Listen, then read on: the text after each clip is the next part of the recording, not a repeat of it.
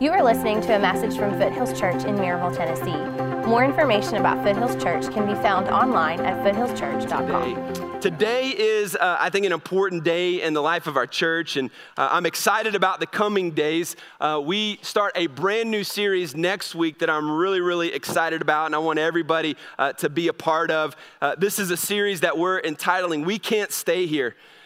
So for the next several weeks as a church, we're going to be talking about ways that God has blessed our church, and He has grown our church, and He's done some wonderful, awesome things, but we can't be complacent with what we have experienced. We can't become apathetic towards the vision that God has given to us. And so we can't stay where we're at. God's calling us to move forward. And so over the next several weeks, I'm going to be talking about that vision. I'm going to be talking about what it looks like over the next 3 months to move from this room and worship from this room that we've done for so many years to moving into the new auditorium. And so that's going to be a great change, but it's going to require all of us to be in alignment to this vision. And then we will culminate the series with the vision offering that will happen December 17th. So don't miss this series. It's going to be incredible. But today, we finish our 3-week series on prayer called Sync. And so our heart behind this series is that we would, in fact, get our life in sync with the Lord Jesus. And we do that in prayer and through prayer. And so we've said this every week, but we've said that, look, prayer is not how we get more things from Jesus. Prayer is how we get more of Jesus. And so we need more of Jesus in our life. We need more of Jesus in our church. We need more of Jesus in our families, in our parenting, in our relationships. And so the way that we get more of Him is in this growing relationship with Him. And we grow that through prayer. And so we've been going through 21 days of prayer together as a church. I hope you've been partnering with me as we pray for in one accord together as a church over several issues over the last couple of weeks. There's one more week, so I think 6 more days this week. And if you haven't grasped that yet, you can get on the App Store and download the FC app, and you can follow it there. It's also online as well. On the homepage, you can find it. But I think it is a powerful thing for us as a church to pray in one accord together over these issues. I totally believe that God is going to answer this and use this. Last week, we gave out a bookmark. If you didn't get one, if you weren't here, they're in the lobby today. Helps us with our guide to pray. We talked about how do we pray, and so we looked at that. And week 1, I challenged you to memorize Psalm 51. And those 2 verses, the cards are in the lobby as well. If you didn't get one of those, really encourage you to make that commitment. Commit that to memory. Man, God will bless your life through that verse as a result. And today I want to close by talking about when we pray. And we all come into this room with various burdens. Every single one of us have a burden that I'm sure that you're carrying, and maybe it's a work-related burden, and so it's just heavy upon you today, and maybe it's a health issue, and it's a burden or something that's happened in your past, and so it's just a burden, and all of us get to this point in our life where this burden can become so heavy and so just overwhelming in our life that we just don't know if we can make it anymore. We just don't know how we're going to respond. We get to the point of discouragement. We get to the point of emotional pain, and we start to ask the question, can I really carry this any longer? Like, how long am I going to be able to do this? And am I going to be able to do this? And we all respond in one of 3 ways when those burdens become, so, just influential in our life and so heavy in our life. And the first way is maybe you fight. And so you've heard fight or flight, right? So there's the fighter in the room. The burden is so heavy, the burden is strong, but you're a fighter, so you're going to suck it up. You're going to gut it out. You're going to grind it out. This is life, and man, I just got to do it. And so we're just going to push through. And so your response is to fight. Some of you, your response is fright. So the burden becomes so heavy and so heavy in your life that it scares you, and you're fearful of the burden. You're fearful of what's happening in your life. You get to that point where, man, I really don't know if our marriage is going to make it. I really don't know if I'm going to be able to work here anymore. And as a result, you get fearful. What am I going to do? And so that could be your response. There's another way. Another response might be flight. And so you experience, the burden. You're experiencing this pressure, and your response is, I'm done. I'm out. I can't handle it anymore. You know, I'm over the relationship. Let's end it. Let's get a divorce. Let's move on. I'm not going to go to church anymore. I'm going to end it. And so your response is simply to just run away from it. Well, you know, there's actually a fourth response, and it's the response that I want to talk about today. And that response to the burdens that you carry today is the way of faith. And the way of faith teaches us how to carry those burdens in our life well. And so there's a guy in the Bible, his name is James, and if you have your Bibles, let's go to the book of James, chapter 5. And James is a guy who knows what it feels like to carry a heavy burden. He is the little brother of Jesus. And so he's the pastor of the church in Jerusalem, the first church, you know, that was established. He's the pastor of, and he was experiencing a heavy burden in his life. And it was a result of just poverty. I mean, they were extremely poor. They were experiencing extreme persecution. This whole new way of faith, and you know, Jews were leaving and converting to Christianity, and the religious Jewish leaders, you know, who killed Jesus are persecuting this early church in Jerusalem. And here James is, he's the leader of the pack. And so he's carrying this heavy burden of poverty, and are we going to be able to eat and take care of our needs? And not to mention the persecution that's taking place. And this was heavy persecution. They wanted to kill James, and they were plotting to kill him. And eventually they actually do. And he's thrown off a building and then beat to death. And so this guy knows what it feels like to have a burden. And so the whole book of James is just an incredibly practical and helpful book. If you've never read it, go home and read it today, and God will bless you. But I say all this to help you know that James is in the frame of mind of what it looks like to carry a heavy burden. And as the little brother of Jesus, he remembers seeing his older brother go through a lot of adversity and pain and suffering. And he saw what it looked like to carry that burden with dignity and faith, and how to carry that well. And so he remembers when Jesus says in Matthew 11, "Come to me, all you who are weary and burdened, and I will give you rest." He says, "Take my yoke upon you and learn from me, for I am gentle and humble in heart, and you will find rest for your souls. For my yoke is easy and my burden is light." You remember that?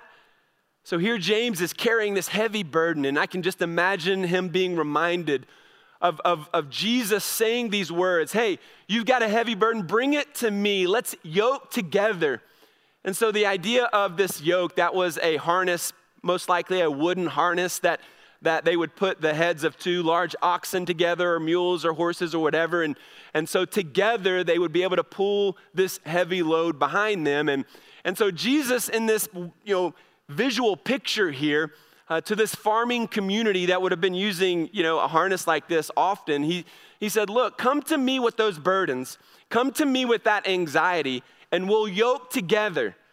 And so his promise is, I'm not going to just take all the burdens away from you, because he said elsewhere, in this world, you're going to face many problems. So he's like, we're going to have burdens. We're all going to have burdens, and we're all going to have issues today. And you're always going to experience those. But Jesus says, bring them to me, and we'll yoke together. I'm not going to take them from you, but I'm going to walk with you, and I'm going to show you how to walk well through this, and I'm going to help you carry them, because we're yoked together.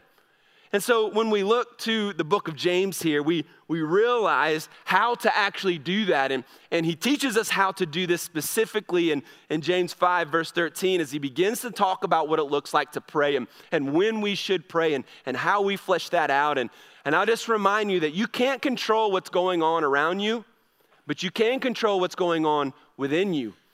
And so I think we can do that by having a healthy prayer life. And so let's look at James 5, beginning in verse 13. He says, "Is anyone among you suffering? Is anyone, depending on what translation you have, is anyone burdened? Is anyone facing trials? Let him pray. Is anyone cheerful or happy or blessed? Let him sing praise. Is anyone among you sick? let him call for the elders of the church and let them pray over you, anointing him with oil in the name of the Lord. And the prayer of faith will save the one who is sick, and the Lord will raise him up, and if he has committed sins, he will be forgiven. Now, leave your Bibles open. We're going to read the next passage as well, but let's look at the first few verses that we've seen here.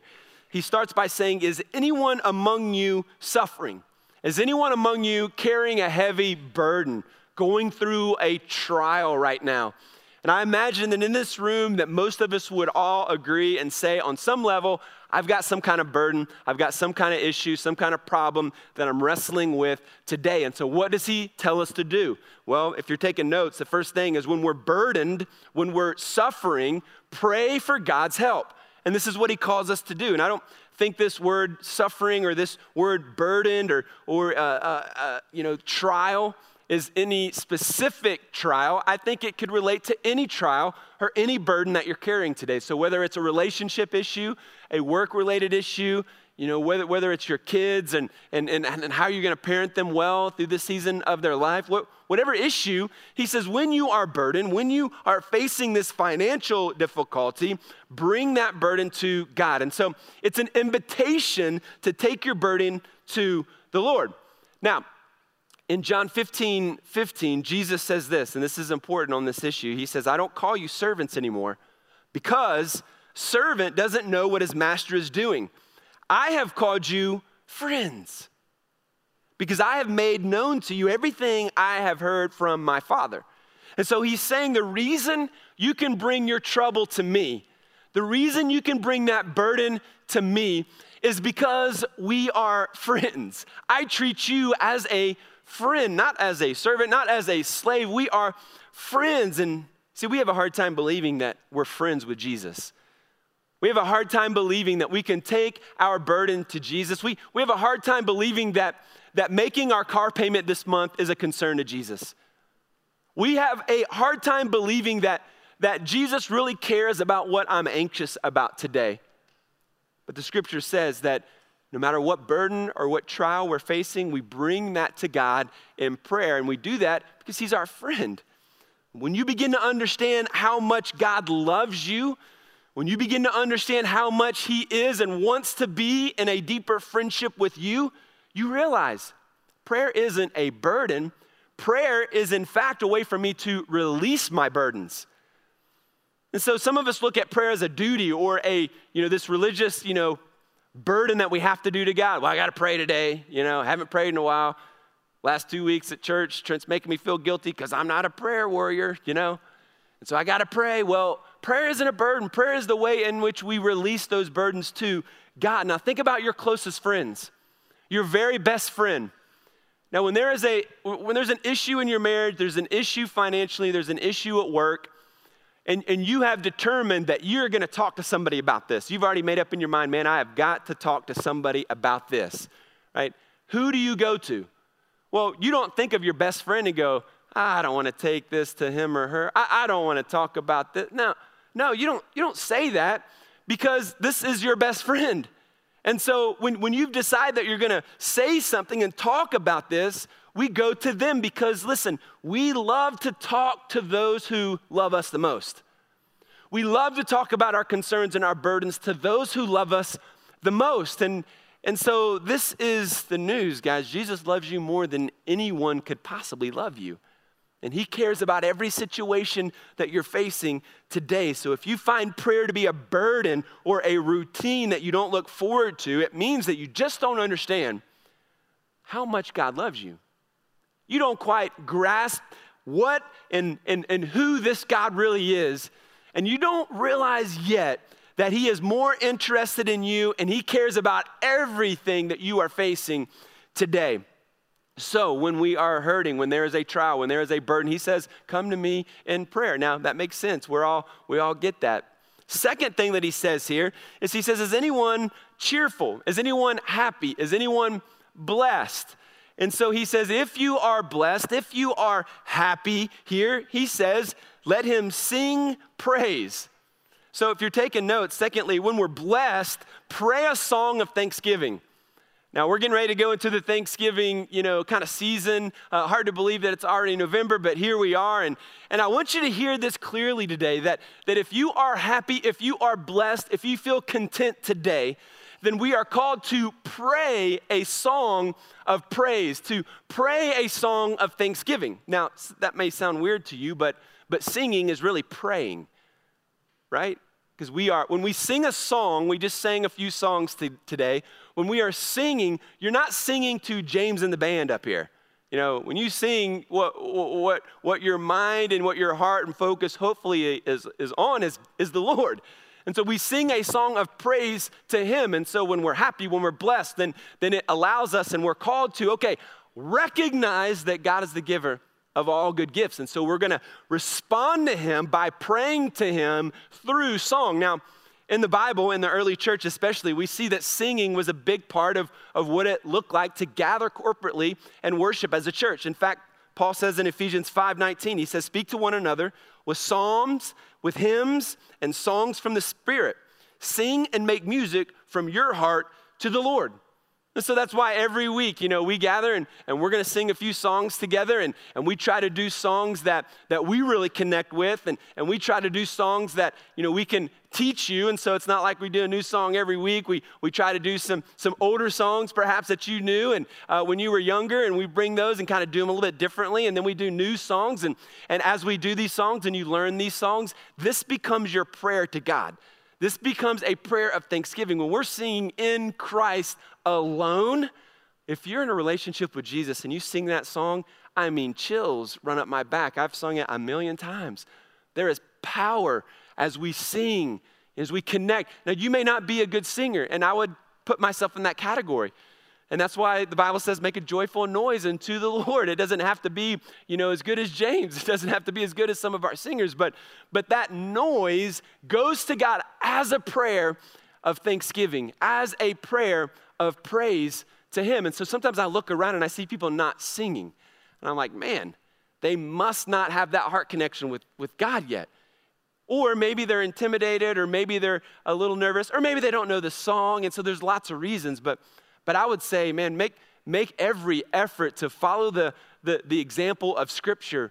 And as God has blessed you, sing out to him. Now, you can sing in your car. You can sing in the shower. And these are great places. But when you think about singing, church is really the only place in the world where people gather and sing, right? Maybe at school, if you have, chorus or whatever, maybe at the seventh inning stretch at a baseball game, you all sing, take me out to the ball game. You sing Rocky Top, when you go to the football game. But that's a short thing. Like, culturally, church is where we come and where we sing. And so I want us to see that this is a powerful part and powerful response to God. This is a prayer. Psalm 34:1 says, I will extol the Lord at all times. His praise will always be on my lips. Last week in the prayer model, the guide of kind of how to pray, we use the word ACTS as an acronym: adoration, confession, and then T is thanksgiving. And thanksgiving is part of our prayer. It's part of our song. It's part of our worship to God. And so when you start to realize the grace of Jesus, and that it was not anything that you did, was not any act that you did that caused you to receive salvation. It wasn't you going to Jesus and tapping him on the shoulder and say, hey, I'm interested in learning more about the cross. It didn't happen that way. No, Jesus and the Spirit of God comes to you and taps you on the shoulder and says, hey, this is what salvation looks like. And that is the grace and power and love of God. And when you grow in the depth of understanding that grace, it will cause you to respond in song. It will cause you to respond in prayer to God, in thanksgiving. The old hymn says, I sing because I'm happy. I sing because I'm free. His eye is on the sparrow, and I know he watches me. That is the picture of who our God is. And so we sing to him as a response in prayer. And as we do that, it develops that relationship with him. It builds us up. It builds others up. And some of you have a song inside your heart. And I want to encourage you to get that song out of your heart and get it on paper and show and express that love that you have for God, that song of thanksgiving to him. And listen, James may never sing it on stage. Hillsong's not going to sing it. It's not going to be at a Passion Conference. Matter of fact, you may not sing it. But as you write that down, you express those emotions and feelings, God hears that as an act of worship. I encourage you to do that. When you're blessed, when you're happy, pray a song of thanksgiving. And then he says this, is anybody sick? So we've got, are you burdened? Pray. Are you happy? Sing. And then he says, are you sick? He says, let him call the elders of the church and let him pray over him, anointing him with oil in the name of the Lord. And the prayer of faith will save the one who is sick. So the third thing we see here is that when you're sick, pray for healing. Now the word sick here means any kind of physical ailment. So any physical ailment, James is saying, call the elders to come and pray over you and anoint you with oil. Now what in the world does that mean?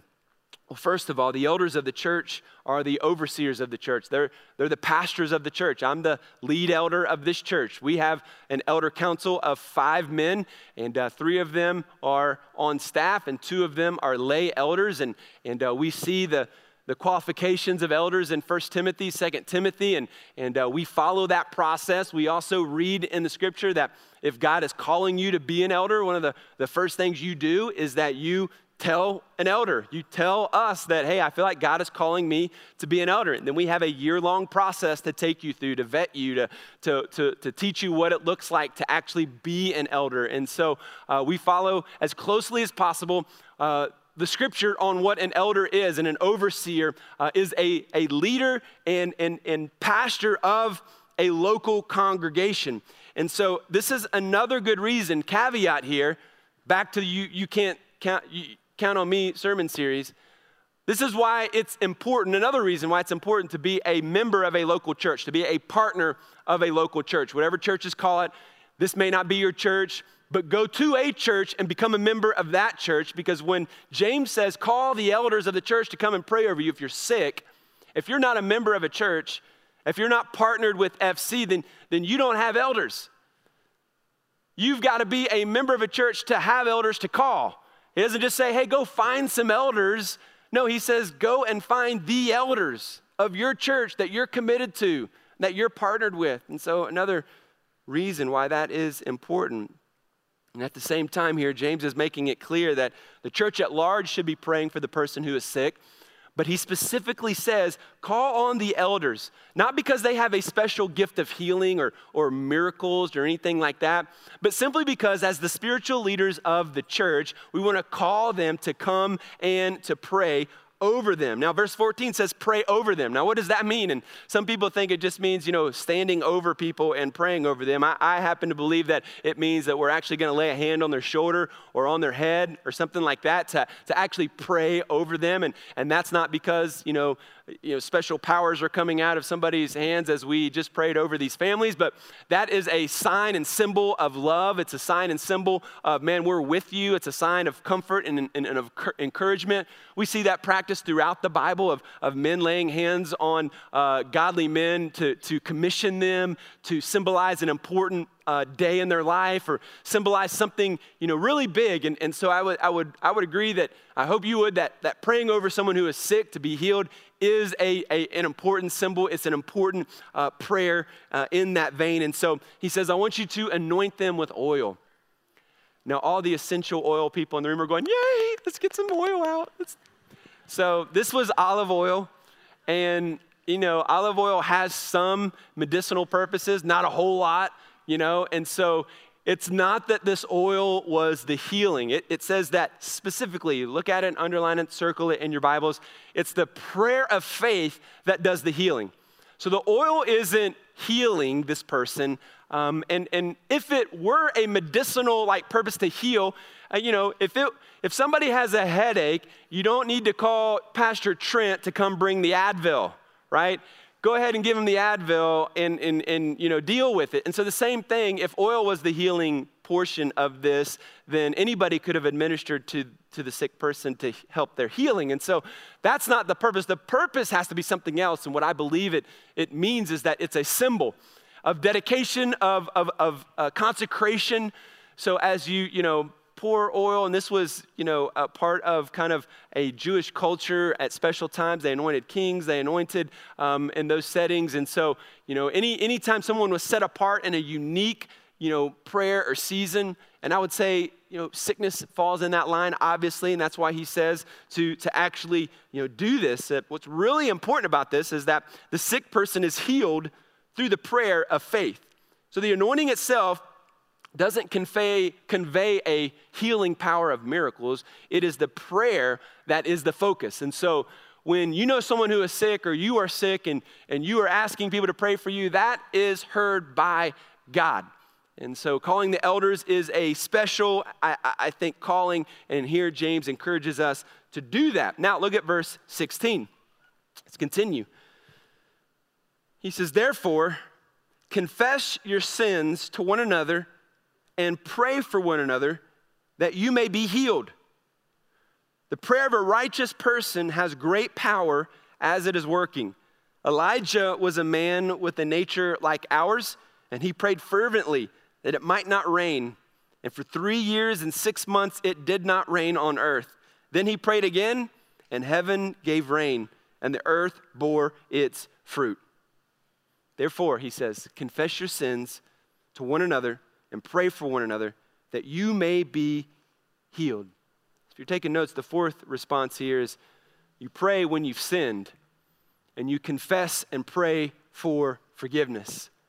So you confess and you pray for forgiveness. Now, for many people, when they hear the word confession, they think of a wooden box and, a screen and a priest and sharing, and that's not, I believe, a biblical picture of confession, especially here. Confession is simply expressing remorse from past sins, current sins. Specifically, he is saying here to confess your sins, and he's telling us to confess our sins to one another and pray for healing. Now, listen, there is scientific evidence that when we have a burden because of a sin that we've committed, there is a heavy weight of guilt in your life. And we've all probably experienced that weight of guilt within our life, and we're not telling anybody, and we're experiencing sin, and we're delving into sin, and we know it's wrong, but we continue to fall prey to that temptation. That is a heavy, heavy burden. Some of you walk in here today with that burden because there is a sin in your life that you have not confessed. Maybe you confess it to God, but you've not confessed it to anyone else. The scientific evidence proves that confession is beneficial for your physical body. Several years ago, James Pennebaker, professor of psychology at the University of Texas in Austin, he began a study that scientifically examined the effects of confession personally and emotionally. And he found that confession produced a number of benefits over time, including, and here's his list, improved mood, reduced symptoms of psychological distress, fewer illnesses, and even improved immune functioning. I love it when science catches up to the Bible because the Word of God's been teaching us this for a long time. Look at Psalm 32, verses 3 and 4. David had sinned against the Lord. He had committed adultery. He'd killed the man that this woman was married to. And he says this, when I kept silent, my bones wasted away through my groaning all day long. For day and night your hand was heavy on me. My strength was sapped as in the heat of summer. This is an example of when you have unconfessed sin in your life and you're holding on to that, it makes your bones waste away. There is groaning. The heavy hand of conviction is upon your life. You feel that. And it affects your mood. It affects your immune system. It affects your stress level. It affects your anxiety. It affects every part of you emotionally and physically. And that's why James says here very clearly, look, confess your sins to one another and pray for one another. Why? Because there is healing power in confession. I think a lack of confession is going to bring that burden. I think it's important that we are consistently confessing our sin to one another for that healing. Healing spiritually, but healing, I believe it's also tied to our physical condition, our physical bodies. This is, again, why small groups are so important. in your small group. I don't recommend a man confessing sin in front of all the ladies and all the people, and that's not quite the right setting, but we encourage our small groups, to break up into a guys, women and men, and do that at least once a month, if not twice a month, and have small group just with guys and just with ladies. And in those moments, in that time where it's just you and your other small group guys, that is the perfect time to confess sin to God, or to confess sin to one another and to pray for one another. It's a scary thing to think, man, I've got to confess this. I got to confess this. This is why Jesus says, step into the light, walk into the light as he is in the light. As long as you keep things in the darkness, it's going to weigh heavy on your bones. It's going to weigh heavy on your heart. It's going to zap your strength. It's going to cause you to groan all day long. Step into the light and confess that sin. Expose that sin. Listen, if you don't expose that sin, God will expose you because he loves you. And as long as you're holding on to that, you are wasting away. And you are ruining your relationship with God. It's affecting other people. It's affecting your own body. Release that to God. Go to a godly friend. Go to them. Confess that sin in the right setting and the right time, and allow for blessing and honor and restoration to begin to take place. In verse 16, he says, the righteous man's prayer is effective. See, God answers prayer. Right? God answers prayer. That's when we're talking about stuff here at church, I'm like, I need everybody. I need everybody praying. And here are the things we need to pray about. Why? Because I believe prayer is effective. I believe God is only going to answer some things if we ask him to. I believe that's how he kind of sets it up. And so we've got to ask, we've got to seek corporately together. We've got to pray together. That's why we do 21 days of prayer. I believe that as we pray in one accord, God is going to answer those prayers. That's why it's a good thing to get people to pray for you specifically as well. Hey, pray about this issue, pray about that issue. Why? Because the prayers of a righteous man and a righteous woman are effective. And then he gives us the example of Elijah. And he gives us the example of Elijah as an illustration. And you may want to circle this because I think this phrase is an important part. He says, Elijah was a man with a nature like ours. That phrase is pretty important, I think, like a nature like ours. In other words, he's just like you. He's just like me. If you know the story of Elijah, you know that he struggled with depression. You know that he was at his wit's end and he was ready to die. And God brought him back, but he was ready to just kind of throw in the towel and say, you know what, I'm over it. I can't do it anymore. He got to that point where his life was just a complete, he felt and saw only the darkness and what was around him, and he couldn't see God's plan and vision for his life. And so he was ready to just end it. And so it's like, yeah, read his story. You see what God did through him, and he's just like you. He's just like me. And he says he prayed it wouldn't rain, and for 3 years it didn't rain, and then he prayed that it would rain, and then God sent rain. God answered his prayers. God will answer your prayer as well. But I know when we talk about prayer, like, hey, man, I've been praying. Why isn't God answering? And I would encourage you today, and we'll end with this, that God is answering your prayer today. And he's going to answer your prayer in one of three ways. He's going to say yes, he's going to say no, or he's going to say later.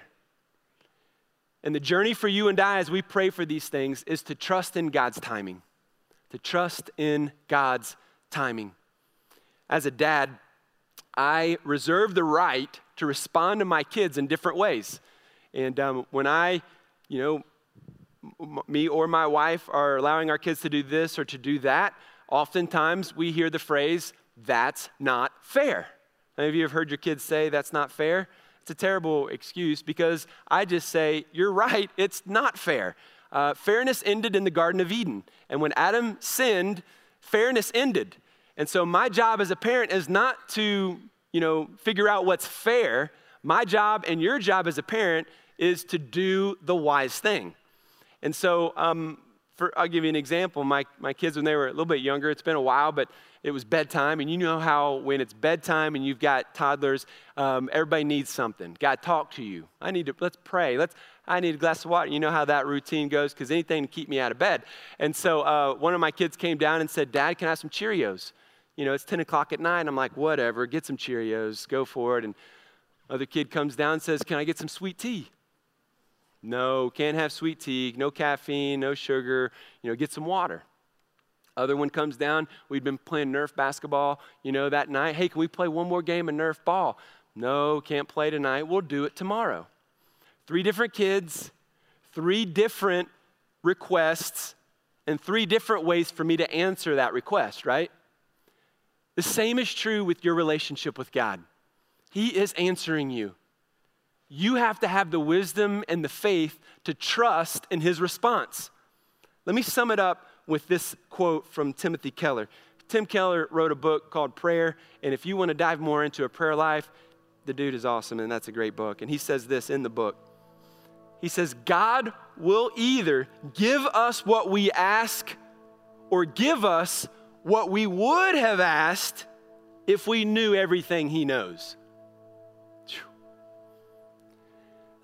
Some of you came here today to kind of wrestle with that one statement. Because for you, the burden is, I've been asking, it's not been happening.